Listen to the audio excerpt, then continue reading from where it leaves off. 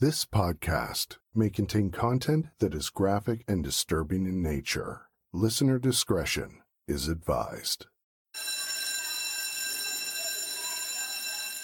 Ruth was a lady in her 70s who was very religious and heavily involved in the church in her local community. She taught Bible studies in schools and was highly regarded in the town where she lived. This is Apple for the Teacher, a true crime podcast. I'm your host, Anna Thomas. Today's episode is called Dead Woman Walking. The grandmother was a Bible studies teacher. What happened to her? A young boy named Bill Pelkey lived in the town of Gary, Indiana, in the US. When he grew up, he would think back to his childhood, and there was one person that he remembered with great fondness, his grandmother Ruth, or as everyone called her, just simply Nana. He recalls baking in the kitchen with her, and he also loved it when she read books to him and told him Bible stories. Ruth was very religious and attended the local Baptist church, where she was involved in many of the church programs, including teaching Bible lessons at Sunday school. Bill remembers that she had a very engaging way of telling stories, which is not really seen anymore. She used what was called a flannel graph or flannel board. It was a board covered with flannel material or felt. The board would be painted with a background scene, and then paper cutouts of characters or objects would be placed on the board to tell the story, and the characters could be moved around. Bill used to love when Nana would let him put the characters on the board, and he was totally engrossed in the Bible stories that she would tell him. He remembers the stories of David and Goliath, Noah's Ark, Jonah and the whale, but his favourite was Joseph and his coat of many colours. Then when Bill had his own children, he would watch her telling his children the same Bible stories, which brought back such fond memories of his own childhood. Ruth was well known in her town for being a Bible studies teacher, so it didn't come as a surprise when one day 3 high school girls came to her house asking about wanting to have Bible lessons. Ruth invited the girls inside and said that she would just go into the other room and get the information about the lessons. But the 78-year-old grandmother had no idea that it was not the Bible lessons that they were interested in. Just as she turned to leave, one of the girls grabbed a vase from a table and struck her on the head with it. After falling to the floor, one of the other girls got on top of her, saying that they wanted money, but Ruth said she didn't have any money. The girl then said in a threatening way, "Where's the money, bitch?" She then pulled out a knife and began stabbing Ruth, while the other 2 girls began ransacking the house looking for money.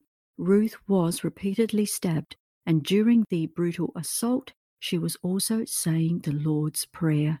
The girl then went and helped to look for money, but that wasn't the end of the trauma for Ruth, as one of the other girls took over the stabbing. They were only able to find $10 and then fled from the house in Ruth's own car. Ruth was left on the floor where she would eventually succumb to her injuries. Later that day, Ruth's son had tried to phone her, but there was no answer. After not being able to get a hold of her, he went over to her house, where he was confronted with the horrific scene of his dead mother. It was only a few days later that the girls were apprehended, after they had been bragging about what they had done. There had actually been a 4th girl waiting outside the house as a lookout. The police investigation was able to establish the following sequence of events. The 4 girls had been at school. One was 14 years old, 2 were 15, and the other was 16. It was during their lunch break that they decided to skip school. They went to one of the girls' houses, where they drank alcohol and smoked marijuana, and then planned to go to a local arcade to play video games. But they didn't have any money and began discussing how they would get some money. That's when one of the girls said she knew an old lady who lived near her who gave Bible lessons. The girl had taken the lessons herself and knew the lady lived alone and that she might have some money. So they agreed that they would go and rob her. The girl who knew her said it would be best if she waited outside and kept a lookout, as the old lady might recognize her. So they knocked on the door, and when she answered, they said, "Mrs. Pelkey, we'd like to take your Bible lessons." And the rest we already know. The coroner was able to determine that Ruth had been stabbed an unbelievable 33 times. As can be expected, the crime shocked the town where they lived, particularly as they were such young girls. The prosecution called for the death penalty for all 4 girls. However, it was ultimately decided to only pursue the death penalty for the 2 girls who had actually stabbed Ruth. Both of these girls pled guilty, thus avoiding a trial. When reading the statement of one of the girls, I was horrified, and be warned that this is graphic.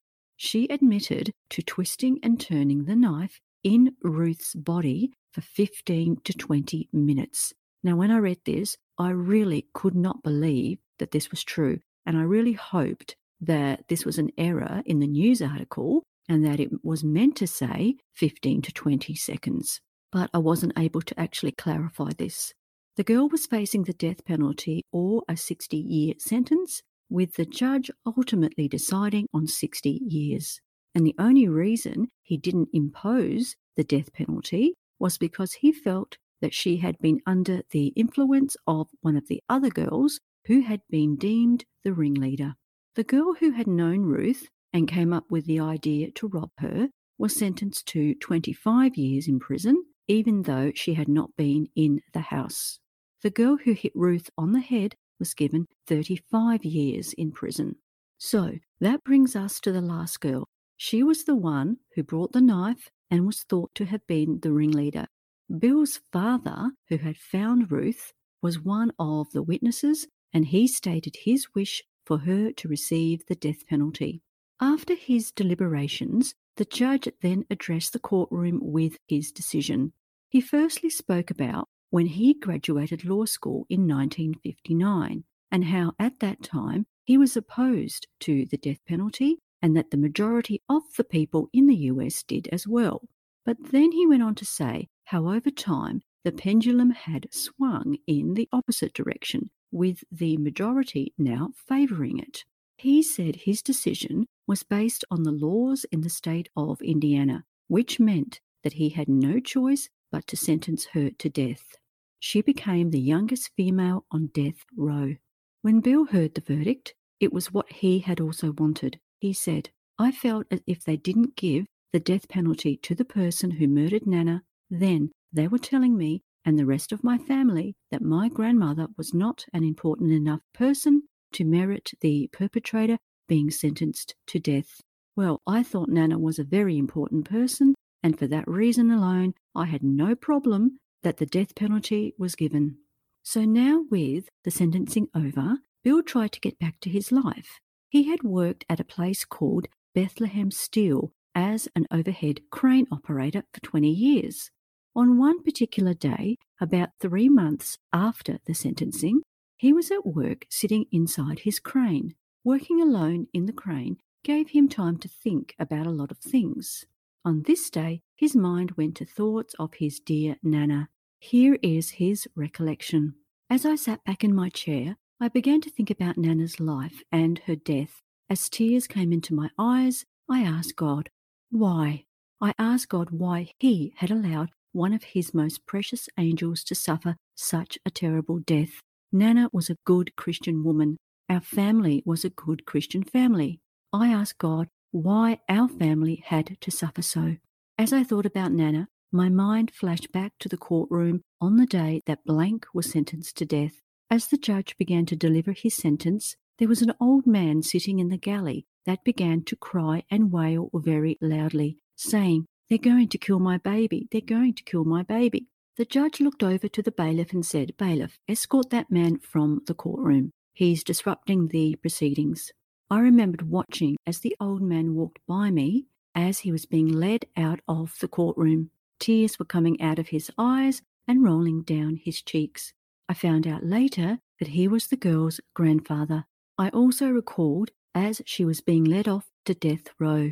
There were tears coming out of her eyes, rolling down her cheeks, and onto her light blue dress, causing dark blotches. And here is Bill himself speaking about what he was thinking at the moment when she was sentenced to death and when he saw her grandfather crying. I began to think about my grandmother. There had been a beautiful picture taken of my grandmother shortly before her death. And this is the picture that was in the paper whenever the papers would do a story about her death or about the trials. And I began to envision this picture in my mind, but with one distinct difference. I envisioned tears come out of Nana's eyes and streaming down Nana's cheeks. And I knew that they were tears of love and compassion. I knew that Nana would not want this grandfather to have to go through what a grandfather would have to go through to see a granddaughter that he loved very much strapped into the electric chair and the volts of electricity put to her till she was dead. He went on to say, I also thought about how Nana had invited her into her home to tell her about Jesus. I felt that Nana would have wanted someone from our church, family, or community to be more interested in trying to continue to share that faith to the girl rather than being so interested in seeing her put to death. I began to think about Nana's love for Jesus, and I immediately thought of 3 things that Jesus had to say about forgiveness. The first thing I thought was about the Sermon on the Mount in the book of Matthew. This is where Jesus said, if you want your Father in heaven to forgive you, then you need to forgive others. I also thought of when Jesus was teaching the disciples about forgiveness, and Peter asked, how many times are you supposed to forgive? 7 times? Jesus answered by saying, 70 times 7.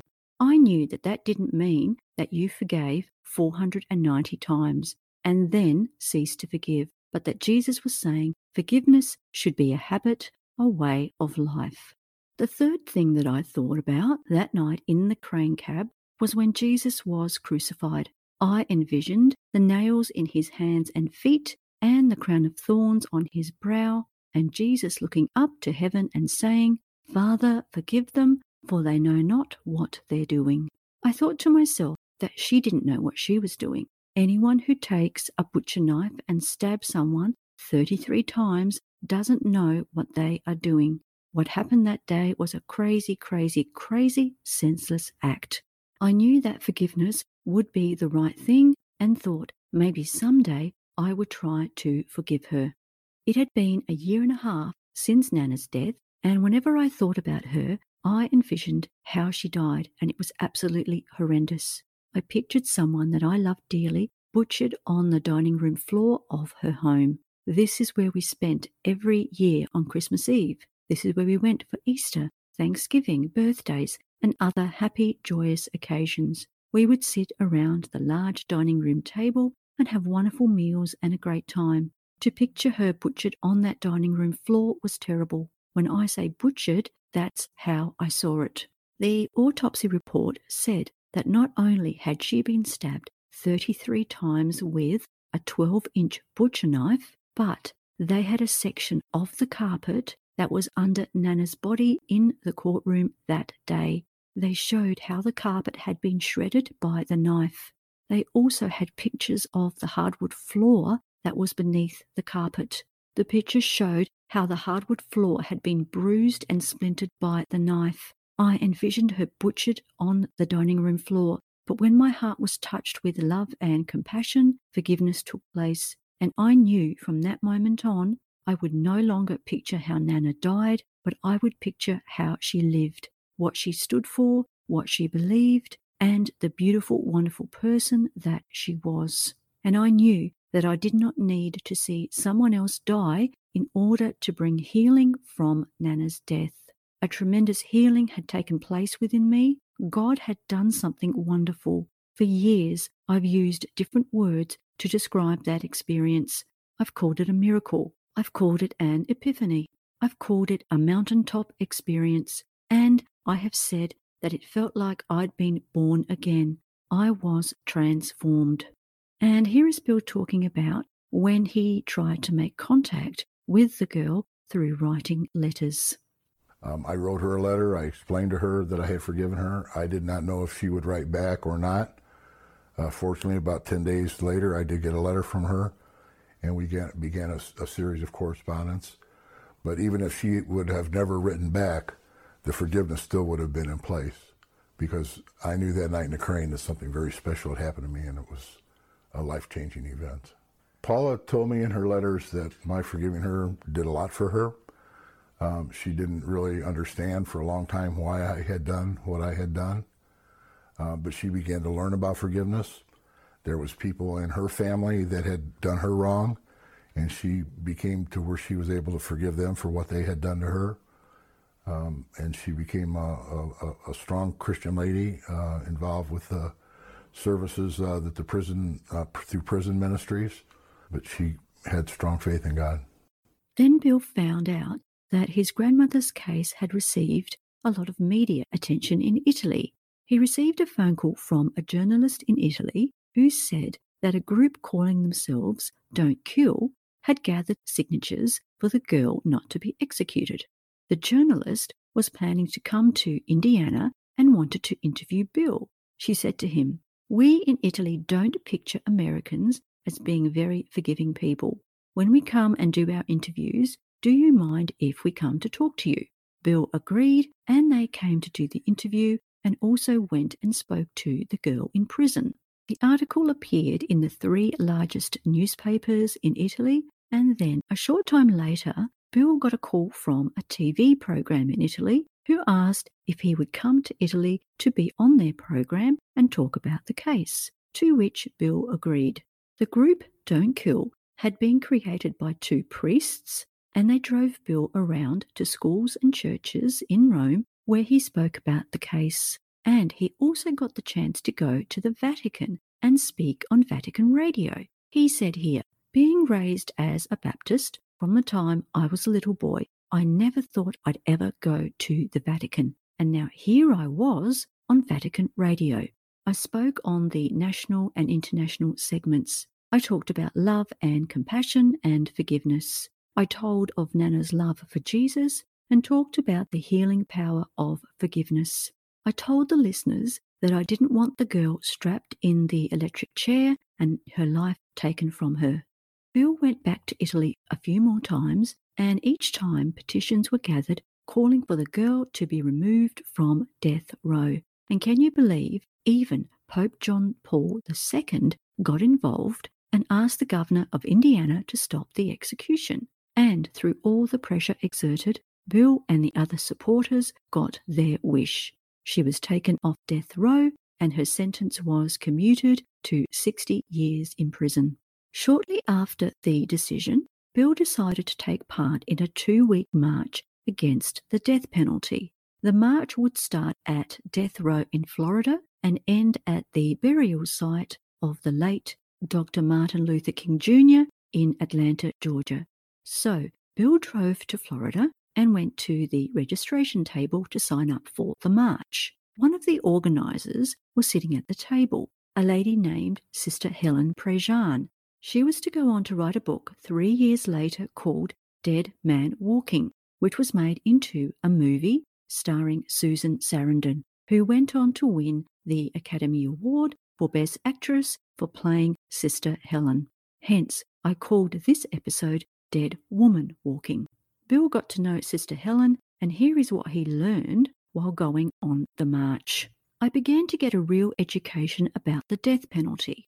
I learned how it cost more to execute a person than it does to keep them in prison for the rest of their life. One person on the march had co-authored a book called In Spite of Innocence that told of 23 people who were executed in the 20th century and later proven to be innocent. I learned about innocent people who are presently on death row. I learned there are no rich people on death row, only poor ones. I learned many of the people on death row had ineffective counsel. The thing that got me the most was walking down the highways with people who had loved ones on death row. There were daughters with fathers on death row, wives with husbands on death row, and mothers with sons on death row. I realized that if you execute somebody, you create more victim family members. It was on this march with Sister Helen that I dedicated my life to the abolition of the death penalty.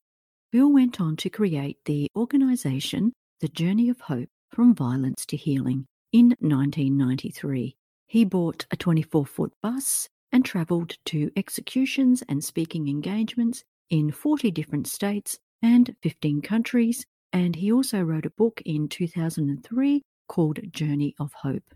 And here is the key message which he shared wherever he went. Forgiving the perpetrator does not mean to forgive and forget.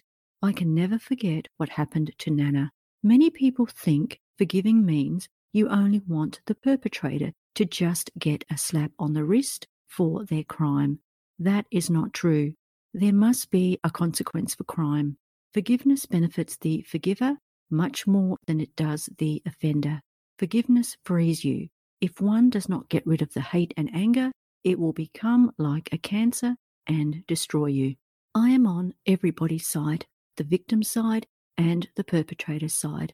There is only really one side anyway, and that is the human side. It's natural to be on the side of victims. Anyone with any compassion is on the victim's side, but it takes a special compassion to be on the perpetrator's side. That is why I say that the answer is love and compassion for all of humanity. And now Bill talks here about finally getting to visit the girl in prison. The first time I wrote Paula was in 1986, and she told me how to be able to go about visiting with her. I wrote a letter as she said I needed to do, but the Department of Corrections in the state of Indiana would not allow us to visit. And actually for 8 years they would not allow us to visit. By the time I was able to visit her the first time, she was already off of death row. The first visit came on Thanksgiving Day in 1994. I was able to drive 3 hours to go to the prison. I met with her for an hour. I never did ask her why she committed a crime. When I knew that when you went in to the prison, you were able to greet the person with a hug. And I had seen on an interview that she had done that she wanted to look in my eyes and know for sure that I had forgiven her. So I gave her a hug. I stood back. I told her that I loved her and I had forgiven her. We never talked about the crime, but we talked about some people that we had, friends we had in common over the 8 years. But the drive home, the 3-hour drive home, the word wonderful, wonderful, wonderful kept crossing my mind. Because I had just met this person that had done such a terrible thing to my grandmother, such a terrible thing to our family, and yet I didn't have the anger, the hate, the desire for revenge that would have been so easy to have had. But I had the kind of love that I know God wants us to have for each of his children. And to me, that was wonderful.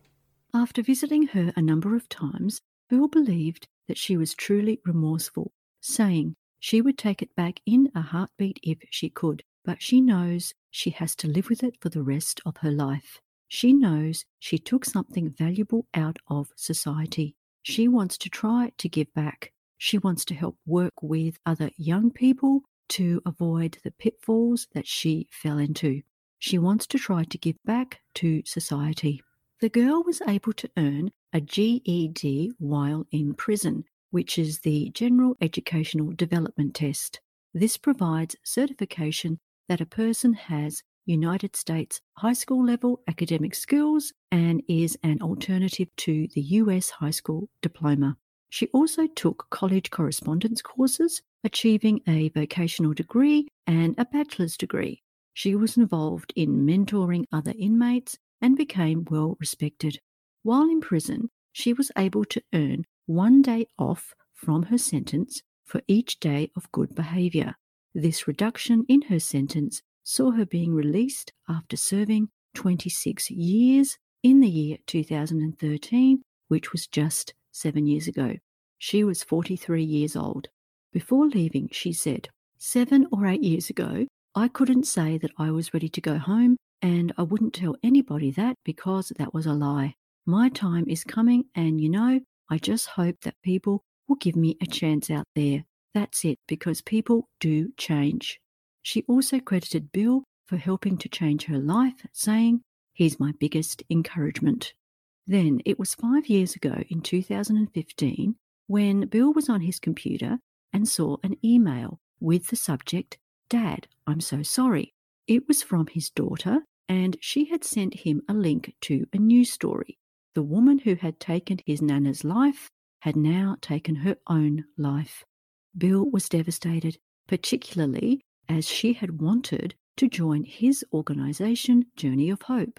But at that time, she wasn't able to, as her parole stipulated that she could not have any contact with the victim's family for 2 years.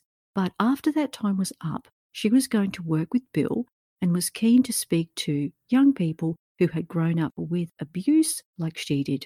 She wanted to tell them not to do what she did, which was to take out her abuse on others. Bill thought that she was doing okay after being released, and no one saw any signs that she would take her life. It happened only 2 weeks after the 30th anniversary of Ruth's death. So people thought that maybe this anniversary really affected her, and that although many had forgiven her, it seems that she had never forgiven herself. So after reading all the wonderful things that Bill did in honour of his grandmother, I then came across a news article from only 3 months ago in November 2019 saying that he sadly passed away at the age of 73. He had been shoveling snow at his home in Alaska and died suddenly of a heart attack. A representative from his foundation made the following statement.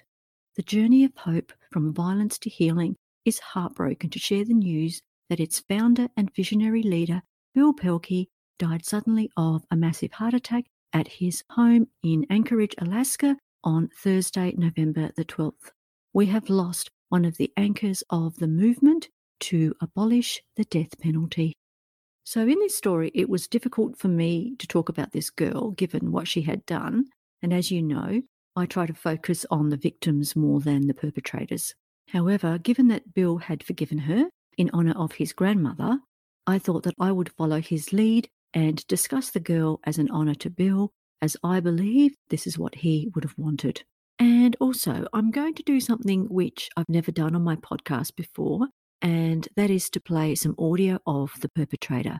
But I thought it was very interesting as it gives you a sense of her state of mind after being in prison for 30 years before she was released. So take a listen and see what you think. I was 15 years old, and I couldn't tell you what my mindset was at 15 as opposed to what my mindset is at 42. I really can't. I mean, for maybe 10, 15 years into my sentence, I really didn't even understand what happened. Honestly, I sat and tried to figure it all out, and for years I couldn't figure it out. There was no one in there that was innocent. I mean, this is almost 30 years later, so I don't have to try to sugarcoat anything or try to make myself look good in any type of way. There was 4 of us in there, and all 4 of us were guilty. I wanted to tell them that you don't want prison. You start off with these little crimes, and you're out there selling drugs, and you don't want to get a job, and you want to get a felony on your record and run around and think you're cool and cute, and you don't know what prison is. You know, prison strips you of everything. So what struck me about this was when she said that after 10 or 15 years, she still couldn't figure out what had happened. So it took her that long to realise that she had brutally murdered an innocent, defenceless old lady? Really? And when she said there was no one in there that was innocent, she was referring to the other girls who committed the crime, and she was questioning why she was the only one who initially got the death penalty. So she seems to be saying that the others got off more lightly than she did. If she was truly remorseful, she wouldn't be talking like this, saying, "Poor me, I got a heavier sentence than the others." So she is thinking about herself and not the victim, making it sound like she was the victim. Then when she was saying, "You don't want to go to prison," shouldn't she be talking about not taking a person's life? That's what you shouldn't do, but instead, she's talking about how bad prison is. It's like saying, don't speed because you'll get a speeding ticket. No, don't speed because you could be endangering your life and the lives of others. Now, this audio of her really doesn't make me think much of her. There really doesn't seem to be genuine remorse. She didn't mention Ruth once. There was no apology. The whole thing was about why she got a longer sentence than the others. And don't get yourself in prison because it's not a nice place to be. She should have said taking a person's life is wrong. With all respect to Bill, I'm sorry, but I really don't have any respect for her, that she is talking like this after being in prison for 30 years. A person's words are very telling, and in her case, it struck me what she didn't say. Poor Ruth did not get a mention at all. I used to be in favour of the death penalty, but only in exceptional circumstances where the crime was proven beyond doubt. But it was only when I got into true crime podcasts that I changed my mind. There have been so many people who've been wrongly convicted and then ultimately exonerated. So while these errors are made, I just can't support the death penalty. I can understand what Bill was saying about forgiveness, but whether or not I could do it if a loved one of mine was murdered, I really don't know how I would react in such a situation. I'm not a vengeful person or I don't hold grudges, but when it comes to the murder of someone, who knows how I would feel, but I really hope that I never have to be put into that situation. And now let's preview the next episode. It's called The Hermit. A baby girl was born in the Siberian wilderness. What happened to her? And to end this episode, I will leave you with this quote. Educators are the only people who lose sleep over other people's children. Bye for now, and remember to be a good apple.